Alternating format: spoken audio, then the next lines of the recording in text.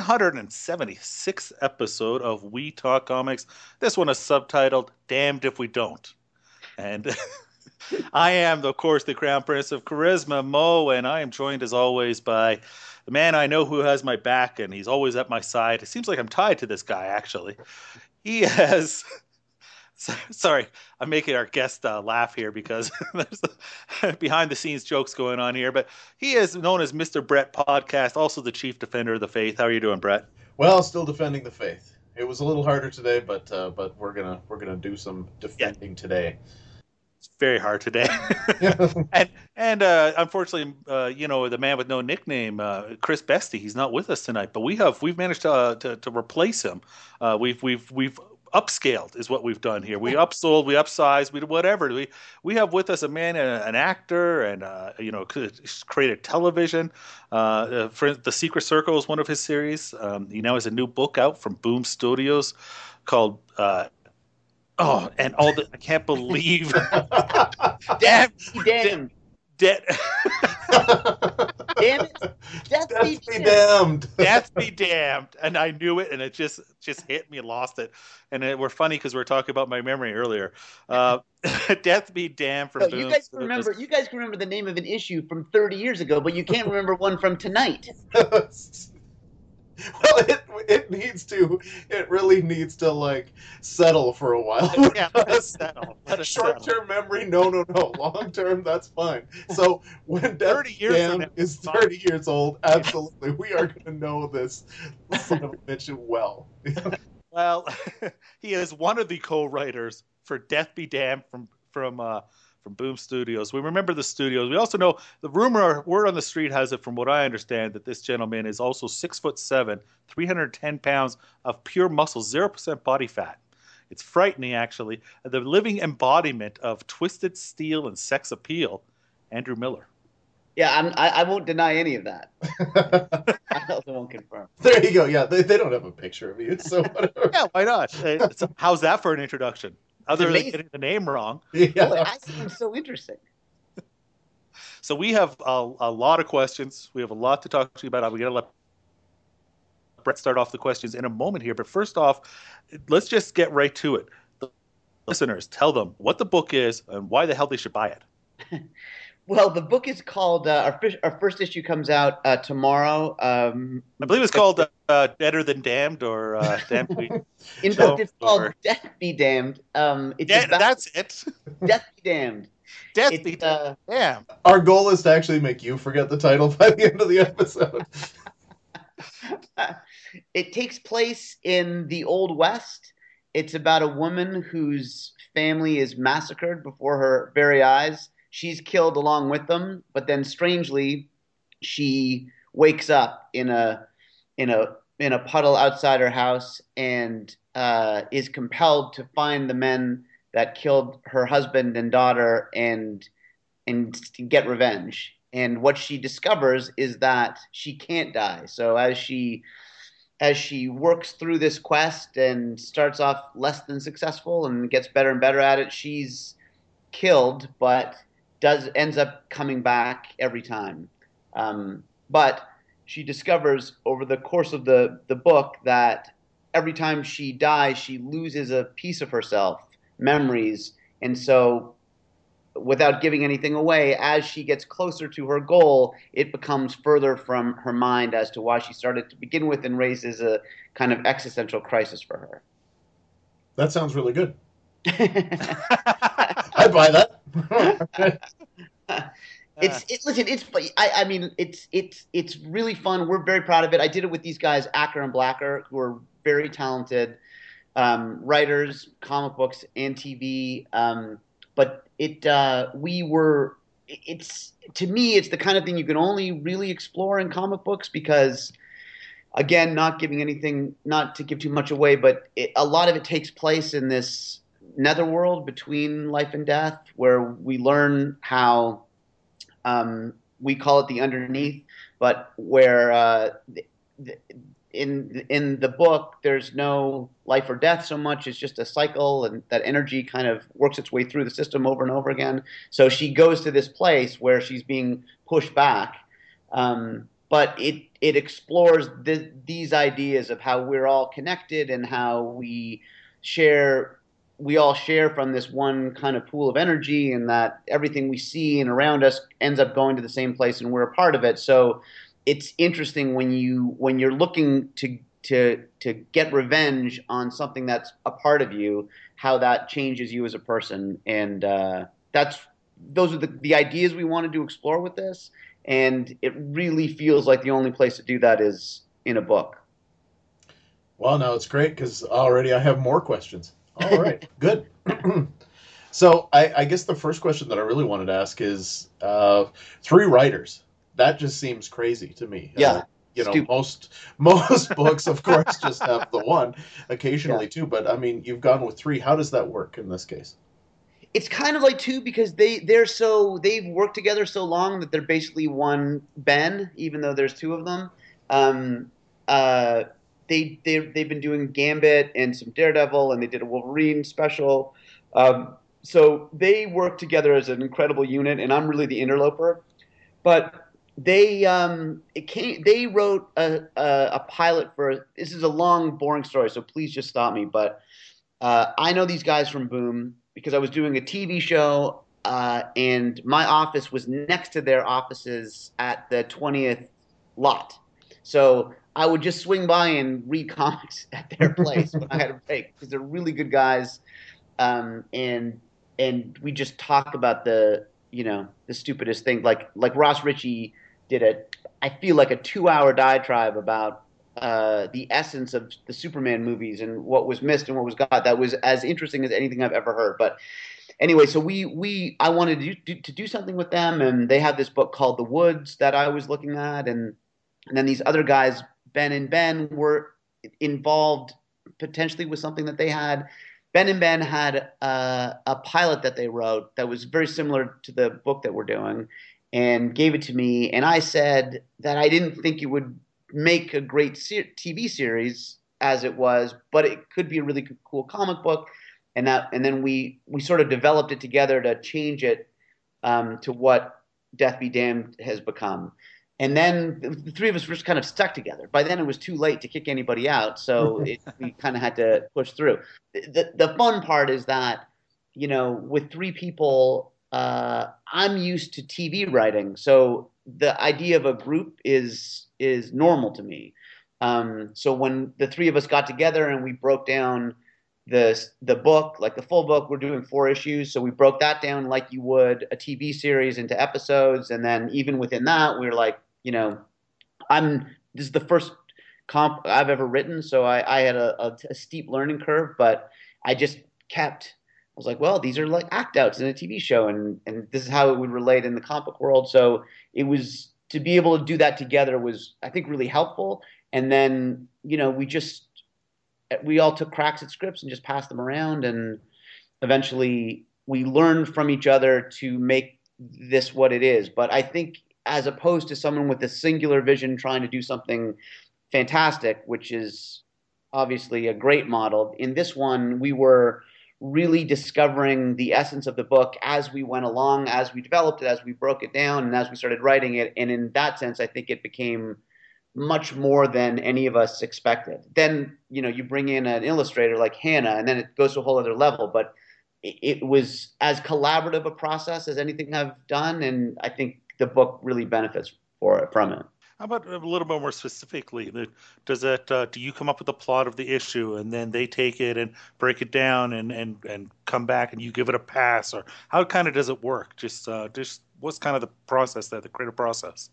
Well, we spent like a few days or a week in my office. I have a big whiteboard, and we were like, all right, this is where it starts and this is where it ends, basically. So what do we want to do for, like, Boom was very open to how this was going to, they wanted to do a book, but like a graphic novel, and they were going to divide it up any way we sort of felt like. And then ultimately we were able to map out the story of this book, which ideally is one story among, of many, but we were able to break that into 4 stories, 4 issues, and then and then we had a kind of general idea. We did this is all TV tools, but then we wrote up outlines for each issue, and then from there, sort of assigned them to we each took one, and then from that outline we would break it down into a script, and then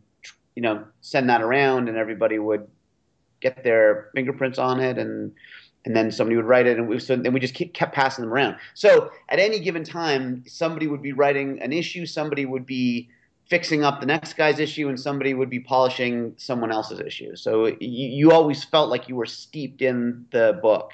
But listen, as far as I know, that's how everybody does it, because this is my first time. So Honestly, this is it's fascinating to me to listen to you talk about that, because that is a process I've heard or seen for television. And but comic books are I mean, comic books can be one guy sit down, he can write it, he can draw it, he can pencil it, he can ink it, he can color it, he can ship it off. It only takes one guy.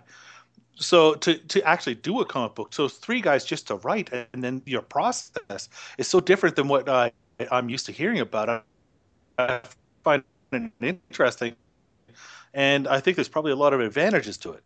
One of the things is, often when I hear these guys, they do a book by themselves, I think it's great that they have their vision, but if their lack of an editor, they kind of sometimes lose the place where an editor's job is simply to focus it and give the better story for the reader, and that they can lose that in trying to create their own artistic vision. And for instance, you don't need an editor. Three of you there kind of edits each other, doesn't it? yeah, I mean, again, it's very much like TV. So, but yes, I think I'm super super smart. There's no question about it. But the reality is that I do things like in And just 6'7", 310 yeah, pounds. I think I'm a lot of things, but I'll often write something and finish it and say, I'm a genius. Nobody has written anything better than that. And then invariably I'll read it and it's awful. So the beauty of having these other guys is that it's just the checks and balances that I find it takes a little bit of the pressure off, because you go, I'm going to try this, and it might be crazy, but see what you guys think. And then, at some point, Ben will be like, well, I think it is crazy. And the other guy will be like, no, what's kind of cool. What if we just take it in this direction? And I feel like you can do more that way. You can do more. There are guys, obviously, like illustrators who are brilliant visionaries, but for us, it just worked out that I felt like we constantly pushed each other. It's a really weird book that is, psychological and takes place in the unconscious a lot of the time, and is about these very real and weirdly relevant issues that we're dealing with today. So when you're in that kind of a space, I think you need some creative push to execute those ideas, or else it's just lame, because you're like, well, the story needs to be interesting and the characters need to be interesting. And I feel like I would take a crack at a scene when we were scripting it, and then say, look, you think this idea is good, and then they would add to it, and then Hannah would take it another step. Like these like see, this is my name problem, but like Matt Kint or Jeff Lemire? yeah, like those. I can't believe what those guys, like, how brilliantly what's in their head can get onto a page. I don't have those talents. Like I could never draw. I could never actualize anything. So with Hannah, there's a lot of like, could you please, could it be something like this? Like there's the dialogue between the writer and illustrator was something I've never experienced before, but really fun, because I felt like I was whispering what my heart wanted, and she was able to turn it into art. And that's just thrilling. So how did she come onto the book then? Boom was like, who do you guys want to work with? And Ben and Ben had some ideas, and but then I knew her stuff from Harrow County, and they knew her from, we all knew her sort of from different things, and she just has this haunting, like the colors she uses, or there's colors, but there's a haunting, ethereal, cool, but very gritty feel to her art that just seemed perfect for this. And we had these two editors at Boom. Again, I've never worked with comic book editors before, so maybe they're all unbelievably great, but these guys are seriously great. And they were like, we just, they read the outlines in one script, and they were like, we just think this is a way to execute this vision, and they were totally right. And then she just, grabbed it. That's Hannah Christensen. Yeah. Yeah, that's just to get the full name out there for Right. her. And she's yeah, I mean, I noticed one of the things that I noticed, we got a preview copy and we had a chance to read it, and I believe the book's called Death Be Damned. Yeah, That's just awesome. mentioning, but no, It's a good that's title. just, yeah, you're welcome. Oh, you can remember a Spider-Man comic where we're walking down the street and trips into a Hey, I thing. remember she's Hannah Christensen. I remembered Hannah Christensen, but one of the things that struck me about it is that it doesn't open up with dialogue. You mentioned she wakes up in a puddle, and comic books are I mean, they're a visual medium, but not everybody, when they come from television or movies or whatever, and they write for comic books, necessarily gets that. And I find that they often tend to overwrite. And you guys don't have really a lot of dialogue here. Really, in the book, it's not a whole ton of dialogue, and certainly not at the beginning. You're really relying on her as a storyteller, and I thought that's the first thing that struck me about the book. It's like, oh, that's because to me that feels like a veteran move. And I know that the other guys have written some, but for you yourself, like, this is was this were you comfortable with that, or like, how does it kind of you talk about the difference between television and comic books? What's kind of tell me a little bit more about that, maybe. Maybe that's how the best way to approach this topic is. That's a really good. It's a really really good point. And it was. I mean, I think it was a conscious thing to. We didn't want a lot of writing, because again, the nature of this, we wanted the whole book to have a kind of dreamy quality to it, and then it's so interesting that TV and comic books are different because they're both so cinematic to me. Like, it's still telling stories with pictures, so they should be more similar. I find that TV of late, while it's as good as it's ever been, it's very, very dialogue driven these days. Like, it's not quite. There's no time for cinematic nuance in TV for the most part, because it's just story that's driving really fast, with obviously some exceptions. But and this was like a relief to me. Like, being able to do this, it felt like making a movie, where you could say we were still constantly trying to cut out dialogue. That we were like, look, if she can get this across, great. Let's not. Nobody wants bubbles filled with word. Like, I feel like you can turn a page and see those dialogue bubbles coming, and it's like a mountain to climb. And we just wanted it to flow like a dream, like just that it was an easy read, that you just kind of get like sucked into this world of Miranda, our lead character, and not have the dialogue get in the way. Now, admittedly, every once in a while there were these scenes coming up that you guys haven't seen, where there's some saloon things and some prostitutes and some bad guys, where I just can't resist doing jokes and trying to make witty banter. So there's a little bit of that, but we really tried to be selective about it, and just let it breathe and let it feel like a cinematic experience. One of the things that I was thinking is that you had talked earlier about all the elements that are going into the series, and so when it came down to issue one, I mean, because there's a lot of things that you talked about where I'm like, oh, that sounds really interesting, man. I could have, like, if that was in issue one, would that be even better? And so it's just like, how did you decide then on like which concepts made issue one, and then which concepts would be revealed in two, three, and four? Well, again, in my wipey, as Ben and Ben call it, my wipey board. We really, when you sort of sit back, when you can, if you have enough of the story in your head and you can lay it out on a big board and then sit back and look at it, it just makes it easier to say, okay, let's save this, do this. One of the reasons that we can I mean, I hope this works for us, by the way, because it's a risk. But one of the reasons you don't need as much dialogue is because we're not trying to explain things at a quick pace. So some of these ideas we wanted to fold in slowly. So again, it could just kind of happen rather than having to have some character saying, "Do you mean to tell me that blah blah blah blah blah?" And then to get some, especially with this, which where we have a high concept, we were desperately trying to avoid having somebody walk around saying, "Oh, this is what this means, and this is that, and this is that," and instead have the room to experience it, for her to experience it, Miranda, and for us. And then that means holding off, keeping stuff. We wanted to again, it's a narrative risk, but we wanted to have something an interesting a big interesting idea anchoring each issue, and it's tempting to bring it all. Like what happens in TV inevitably is someone says, "I've got a pilot idea and I've got the season laid out. By season 2, he's going to kill his wife, and we're going to find out that she was a demon."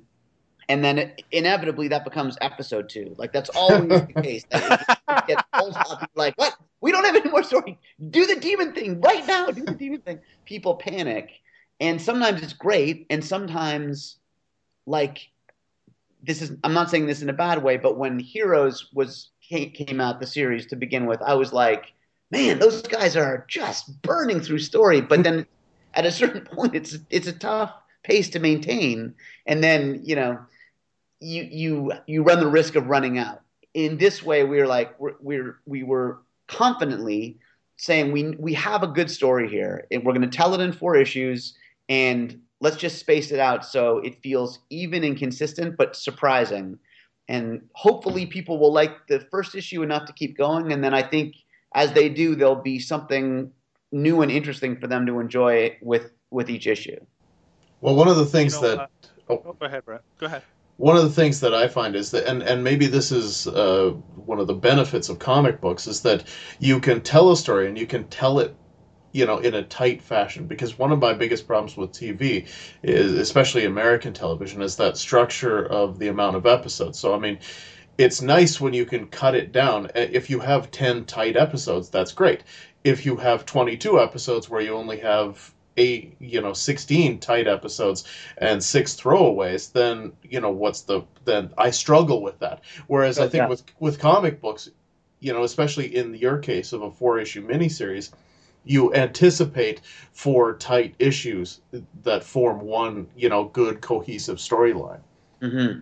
And so Yeah, I no, I think And agree. just to add to that, yeah, just to add to that, because I mean, I do know your series, The Secret Circle, that was 24 episodes, right? Yeah, 22, but it felt like That's a lot of story to have to 22. 22. Okay, so 24. But yeah, so I mean, that's an exact perfect example what Brett's talking about. That's a lot of story to have to tell for 1 year. yeah, and believe me, you're not you've hit the nail on the head. There's no 22 episode series that doesn't have a lull around episode 16 to 18. It's inevitable because the grind is so strong that you make it through. You can divide a season like that into chunks where you say, okay, let's just do here's 9 episodes. This is like an arc, and then another 9, another 9.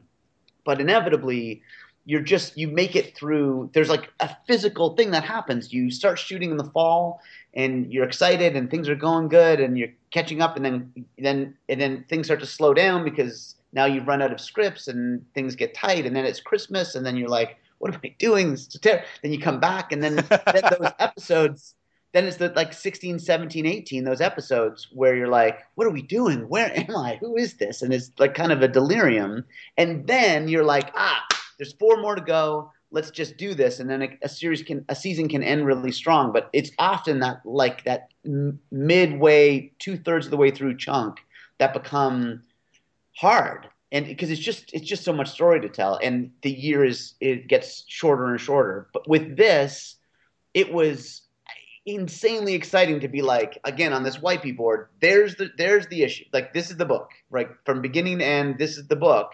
And all we have to do is figure out how to best tell each issue. is so much more rewarding because it just never felt like we were spinning our wheels. It always felt like, oh, like you were saying, like we have a lot of ideas here, and here's another one, here's another one, here's another one, and we were able to. They never ran out. So, and we tried to design it where I hope it's successful and we can do this for a long, long time.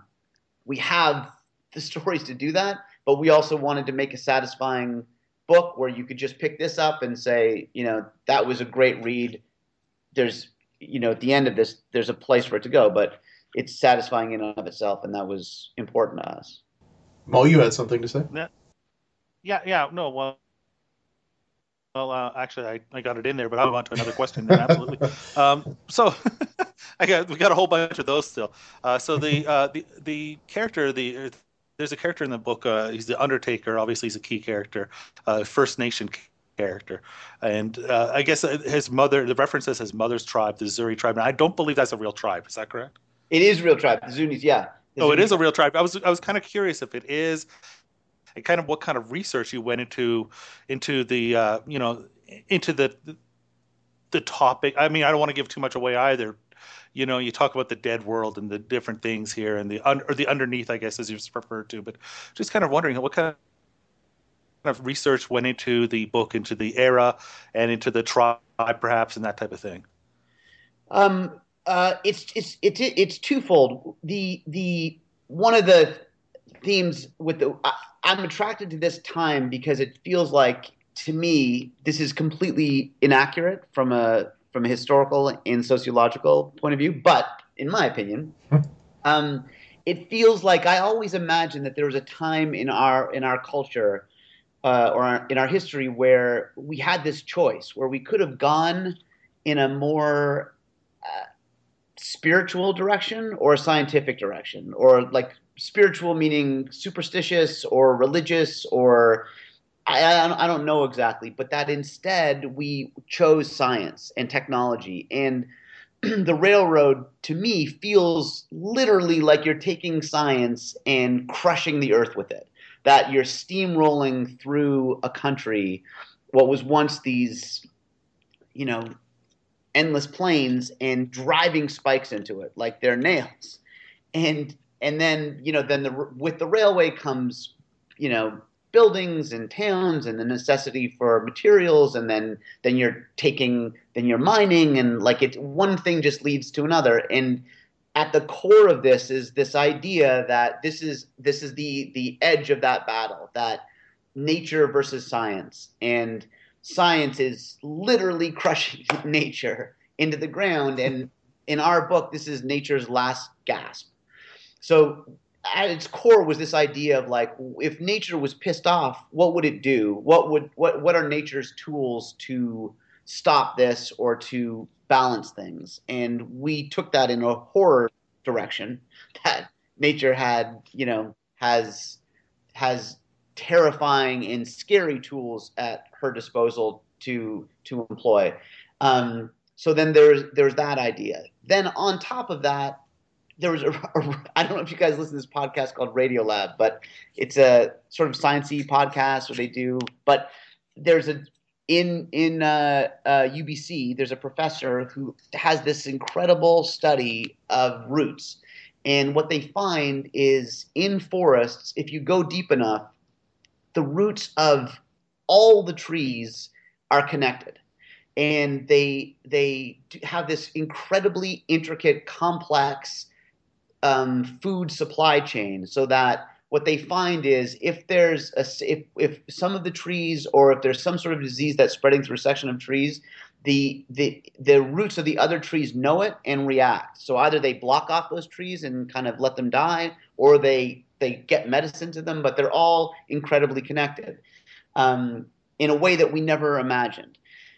So then we took that idea and said, well, what if that were true about everything, not just trees, but that there was this connective tissue between all of us, that when you die, that everything ends up going back to the ground, whether you like it or not. And then once it's in the ground, it takes on this other life and gets spread around. So then there was that aspect. And then the most interesting way to articulate that felt like some kind of mysticism. And we found with this Zuni tribe that they had a really interesting idea of death and nature that fell very much in line with what we were thinking.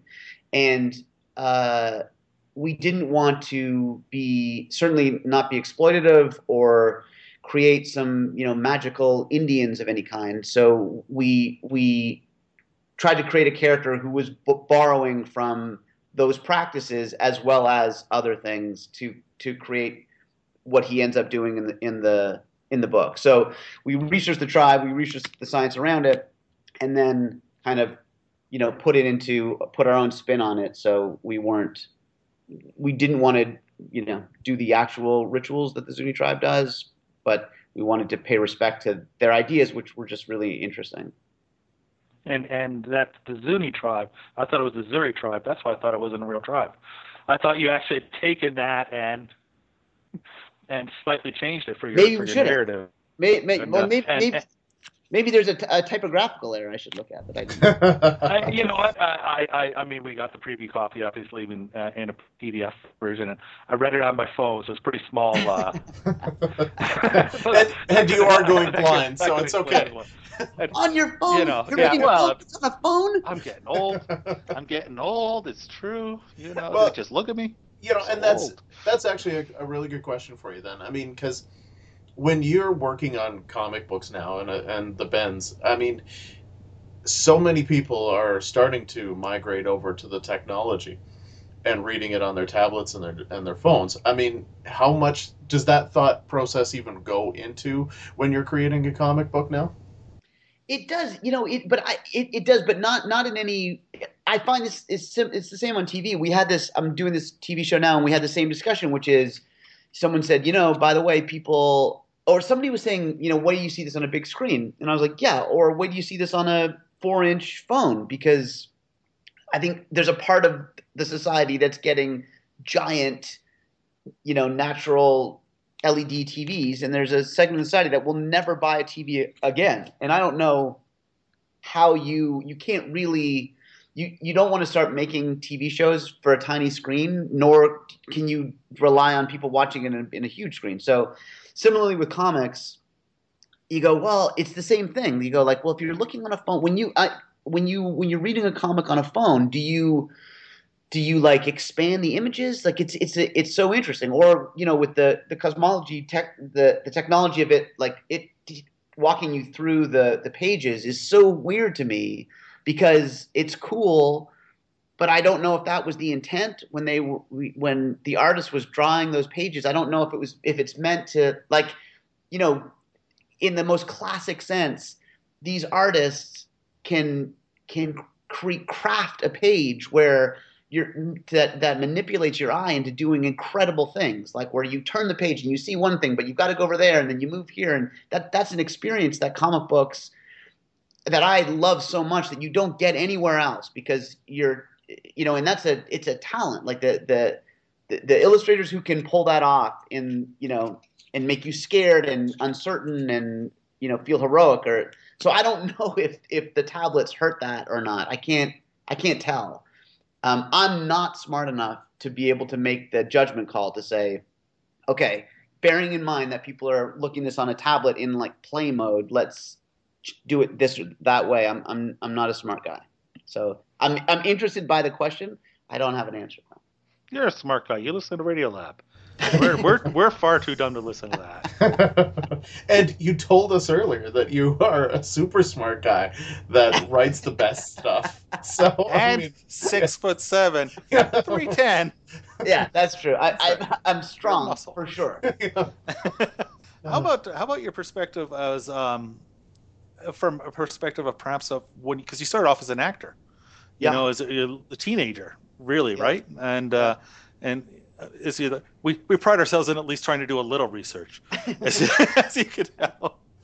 You start off though. We Facebook troll everybody. Let me tell you. Oh, let me tell you. And yeah. Anyways, but you start off. How about what you learned as an actor? How does that affect your storytelling in both this or even in television? But does any of that translate? Those experiences just kind of, does that shape the way you view a story? Yeah, absolutely. I mean, I think if you're paying attention, every aspect of your life can help you as a writer, you know, but specifically with acting, you know, the acting is so selfish because your only responsibility is to just be the person you're pretending to be. You don't need to worry. You don't really need to worry about story. Some actors are great at that and are very, very smart, but all you really need to do is understand one aspect of the story, not the music, not the editing, not the directing. You just need to know what that one character is doing. And I find that that training is really helpful when you get into writing and say, okay, beyond we've mapped out the story on Andrew's whiteboard and we've broken it down into issues and we know what we're going to do. But now when you really now just take a minute to really try to get into Miranda's head as a singular character. Why isn't this working, or why is this working? I don't know if I'm good at it or not, but I like going back to that actor training to say, okay, I'm this character. These are the choices I'm making. Does this make sense or not make sense? Is this more interesting or less interesting? And then I'll allow that to help with the writing of that character and then the story. So I do think to me, that's a big advantage. It's certainly an advantage, you know, it makes it easier to talk to when I'm doing TV to talk to actors and understand that process. But I think in terms of being able to say, you know, the character wouldn't do that is something actors say all the time, and I don't know that writers say enough. So it's a good place to start when you're approaching a story of any kind. Another hell of a question, huh? Who asks you questions like that, but we talk comics? Let me ask you, huh? You know, my comic book, my geek cred is one of the this movie I did uh, a long time ago, a Canadian movie that you guys may know was called Hmm. Cube. Yeah, very familiar. Yeah. Um, but my pal Vincenzo Natali, who directed that and wrote and directed that, I saw him the other night. But that guy's a good. His storyboards were like comic books. So when we were doing Cube, that was my first. That was like a comic book movie mashup to me because you know it was a bunch of us who were friends who made it. So I had a kind of intimate view of production and Vincenzo had storyboarded basically the entire movie, but it played like a comic book. And when I this process with Death Be Damned, I felt like I was going back to storyboards like that, which is like, okay, one panel, one action. What are you trying to say with this, you know, image? And but it harkened back to my Cube days. Yeah, I just Cubed. It's a Canadian cult classic, but I don't know that I don't know that everybody is as familiar as they should be in other parts of the world or in America. I mean, you would know probably better than me if they're familiar with it there. But it's certainly, let me tell you, if they may not know that movie directly, but they know movies that movie influenced, like Saw. Yeah, Yeah. yeah, or Resident Evil. But yeah, Hmm. after you buy Death Be Damned on February 8th, go rent, take a look at Cube on iTunes. I think you're gonna like it. Yeah. So now you've gotten your feet wet with Death Be Damned. Now, is there a thought after this to writing something solo? A comic Yeah, book, of I, course. yeah. No, I mean, I've had this has been the greatest experience, and feels like a vacation to me because the speed, you know, the process is so satisfying and things move so quickly. And in TV, TV can be really faster than you want it to be, but there's also a lot of developing and waiting around and notes. And so I'm hooked. So yeah, I want to work with the Bens again. I want to do something on my own. Now people are annoyed because every time I'm approaching a TV thing, I'm like, I think this would be a good comic book. Uh, But I'm working on a series version of Tremors, the movie, Oh oh, yeah. nice, nice. and with Kevin Bacon is a producer in it. It's his story 25 years later. Cool. But I was like, we got to do a Tremors comic. They're like, what? Yeah, yeah, Like, you do do. a Tremors comic? Hell yeah. It's perfect. Okay. Get Kevin Bacon to go write it with you, do a Yeah, little just to get that name recognition on the no, comic. he, I He's love in it. this show. That Yeah, seems like a lot like something come him that on the back of the show with him. yeah, You know, that's right. We'll happily have him on. It'll be fine. he'll be fine. He'll be He fine. would love it. I mean, that's the thing. I think that's it. Like this is honestly a dream come true to me. But I'm sure if I were like Kevin, you want to help me write the Tremors comic book, he'd do it in a second. That's But cool. then Super I'm doing cool. this other thing you guys may know. I'm going the other way. There's a series of books called Kill Shakespeare. Do you know that? Oh, Yes, we of course. we know Connor. We know Yep. Connor and yeah, very well. Yeah. So I'm working with Connor and Anthony right now. We pitched Kill Shakespeare as a TV show and sold it to Amazon. So we're just starting to write that this second.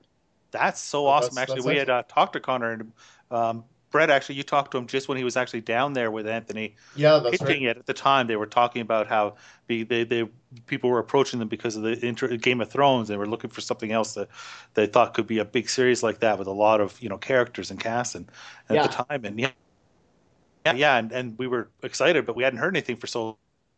we just sold that. It's very exciting. I think we have a really cool pitch. That's the opposite. Like those guys have. I mean, they have 4 books, 5 no 5. But I then think there's yeah. another. They have a book coming out next month that just focuses on Juliet. I think it's called Prelude, Prologue. I have it in my email actually. They just sent that out. Let's see here. The boys are making lots of comics for you. I do love the way they write. Past is prologue. Passes Prologue. There you go. So that's coming out in. I'll plug their book too. The Passes Prologue coming out in March. And but that's the opposite problem because that is not only did they have they have tons of material from their books, but then we're drawing from Shakespeare. So there's literally hundreds of characters. Yes. So that's a process of eliminate. That's really trying to sculpt something down to say, okay, this is the cinematic world universe of Shakespeare, and we need to just start with Iron Man and Hulk for a minute before we bring in everyone else. So that's another interesting process. No, I mean they're great guys, and I wish Mm. them all the success in the world because what they've done I find really interesting, and I think that's the key is the way that their clarity of vision, and I think taking it and being willing to just fight for their vision throughout the entire process. Hmm. So now I guess that kind of leads up to another question, like with you guys and Boom, like when that came together, was like there was no problem with that clarity, right? It's just full Boom accepted what you did for the most part with. Yeah, I mean, again, I these are the only editors I've ever worked with. I found them to be incredibly smart and supportive. So they had notes about things. They mention things with regards to the script. But I thought they were always really clever and took the issues in a better direction. So despite the fact that we had an internal editing process with the three of us, these guys, Eric and Cameron, I think they still added a lot to the books because of their notes. Having said that, they liked the idea initially, and we stuck to it. So they've been very supportive, and now promoting it, and they've been great. I like Boom. Yeah, I'm always fascinated by the process because there's so many, companies available and so many ways to produce a comic book. So it's one of those big questions like which company do you go with, which company is interested, and should you try to just put it out on your own? So it's Well, always I interesting. mean, I know it's so funny. My experience with I know guys from different comic book companies, but mostly from the TV side. Like I don't know, um, like I just know a lot of TV executives at the comic book companies. So this is kind of the other way for me. But I feel like if if you're Grant Morrison or Steve Niles, you can kind of go to any place and do it, and your fan base is so huge and that people will find the books. In this particular case, that's not. true of us, or certainly me. So Boom is a just felt like very much a partnership where they were like, you guys, if you give us a good book, we'll get it out there. And we'll take you do your end and we'll do our end and let's try to, get this out to people.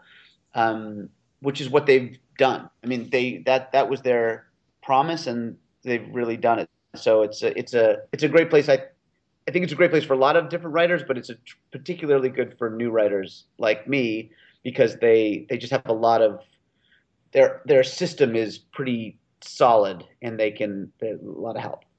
No, that's great. That's great. Mo, anything else? Oh, yeah, it brings another question though, because you always referring to them as the Bens, and when you get pissed off with them, I'm just wondering if you call them the Bens. I mean, it's so easy to refer to them because if you're pissed off, you can say Acker or Blacker. Like every incarnation of their names is fun to say. It's true. Yeah. But Acker, Blacker, Ben's, Ben and Ben, like they're fun in real life, but they're fun to talk about even more. Um, yeah, I was never that mad at them actually, so it never. It's like a law firm, the law firm of Acker, Blacker, and Miller.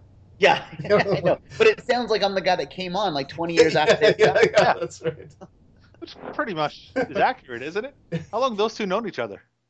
They've known each other a long time. I don't know if you've ever talked to them, but they've known each other a long time. Those are smart comic book guys. I learned a ton from them, just paneling and but they're fantastic. They're very very smart, funny. They're very smart guys and very funny.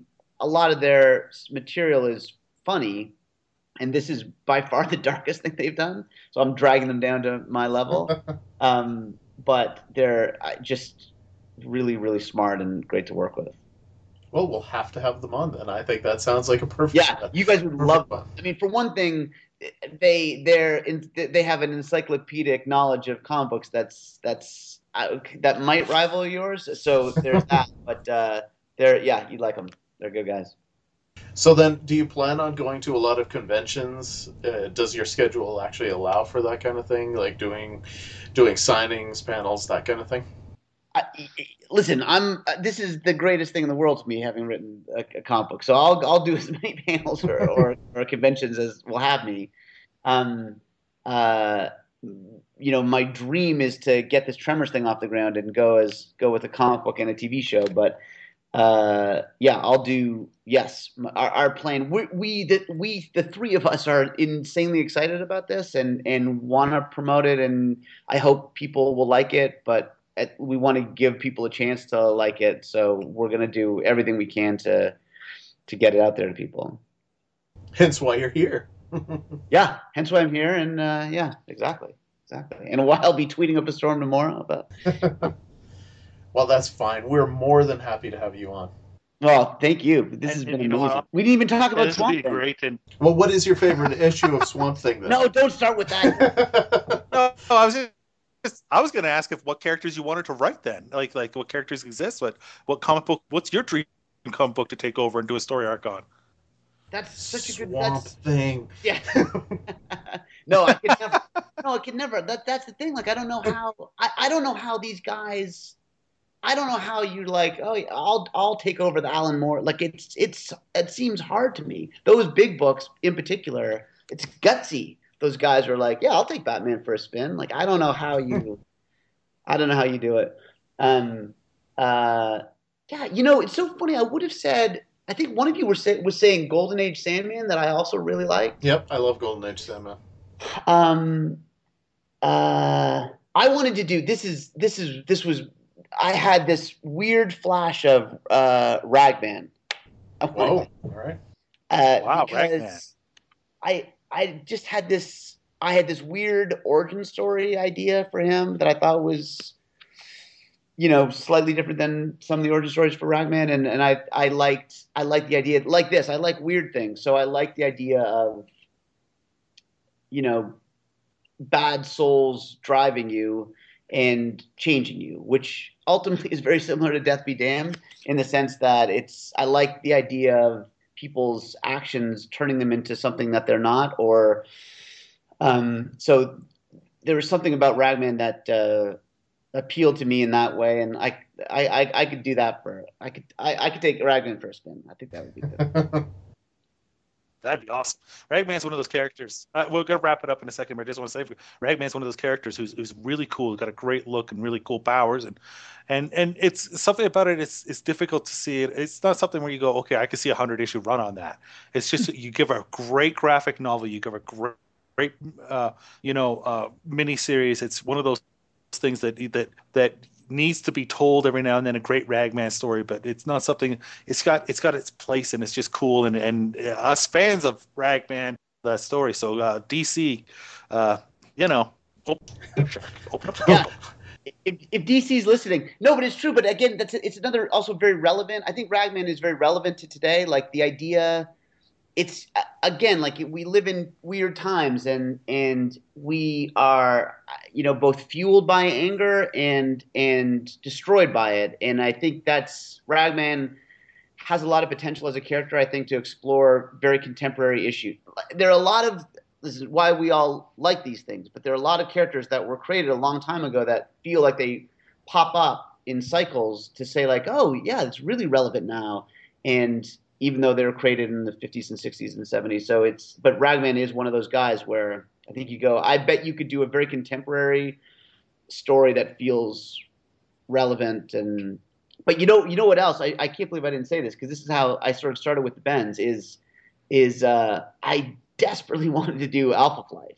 Oh, sweet. Oh wow, Yeah, yeah. because that's my other passion, which is like sub characters you know, trying to be heroic in the shadow of X-Men or other characters. But Alpha Flight, like original Alpha Flight, is the greatest to me because of that. Which is because I feel as though there's you can like superhero comics because you feel like a superhero, or you can like superhero comics because you feel like you could aspire to something. And Alpha Flight is just that when I was a kid and later, like that sweet spot to me of I know we're not the X-Men, but we're trying really hard and we can make a difference. And it's yeah, I like it.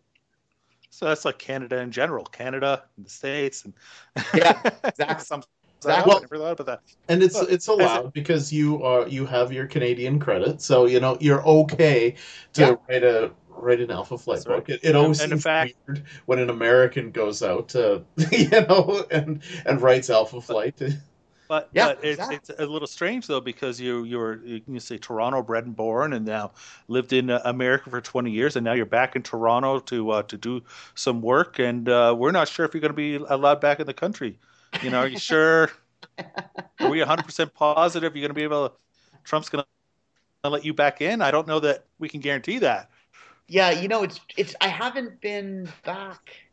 Oh yeah, I haven't been. I was there just before that, and then, well, if not, I'll see you guys in Calgary because I just. All right, you can Awesome. come. We can have poutine together. I'd It's love kind it. of a ritual for us. I'd love it. I'd love it. Awesome. Well, thanks so much, Andrew. And we have a little tradition. I don't know if you're familiar with it, actually. I know you've listened to some of our episodes, and you should probably listen to all of them. There's only a couple hundred or so. Won't take But any time at all. no, Just like 400 hours. a little, a Oh, little segment. what he's talking about is a little segment called Plug Your Shit. um, that's easy. Plug. Death Be Damned comes out tomorrow, February 8th. Please buy a hard copy for your shelves or a digital copy for your phone. But please take a look. I think you'll like it. All right. Andrew Miller, the book is Death Be Damned from Boom Studios. We liked it a lot. We thank you for coming on to talk about it. We do hope that everybody buys it, and we wish you all the best in the future. Thank you very much. Great meeting you guys. Great Thank talking you to so much. It was you. awesome. Bye bye. Bye now.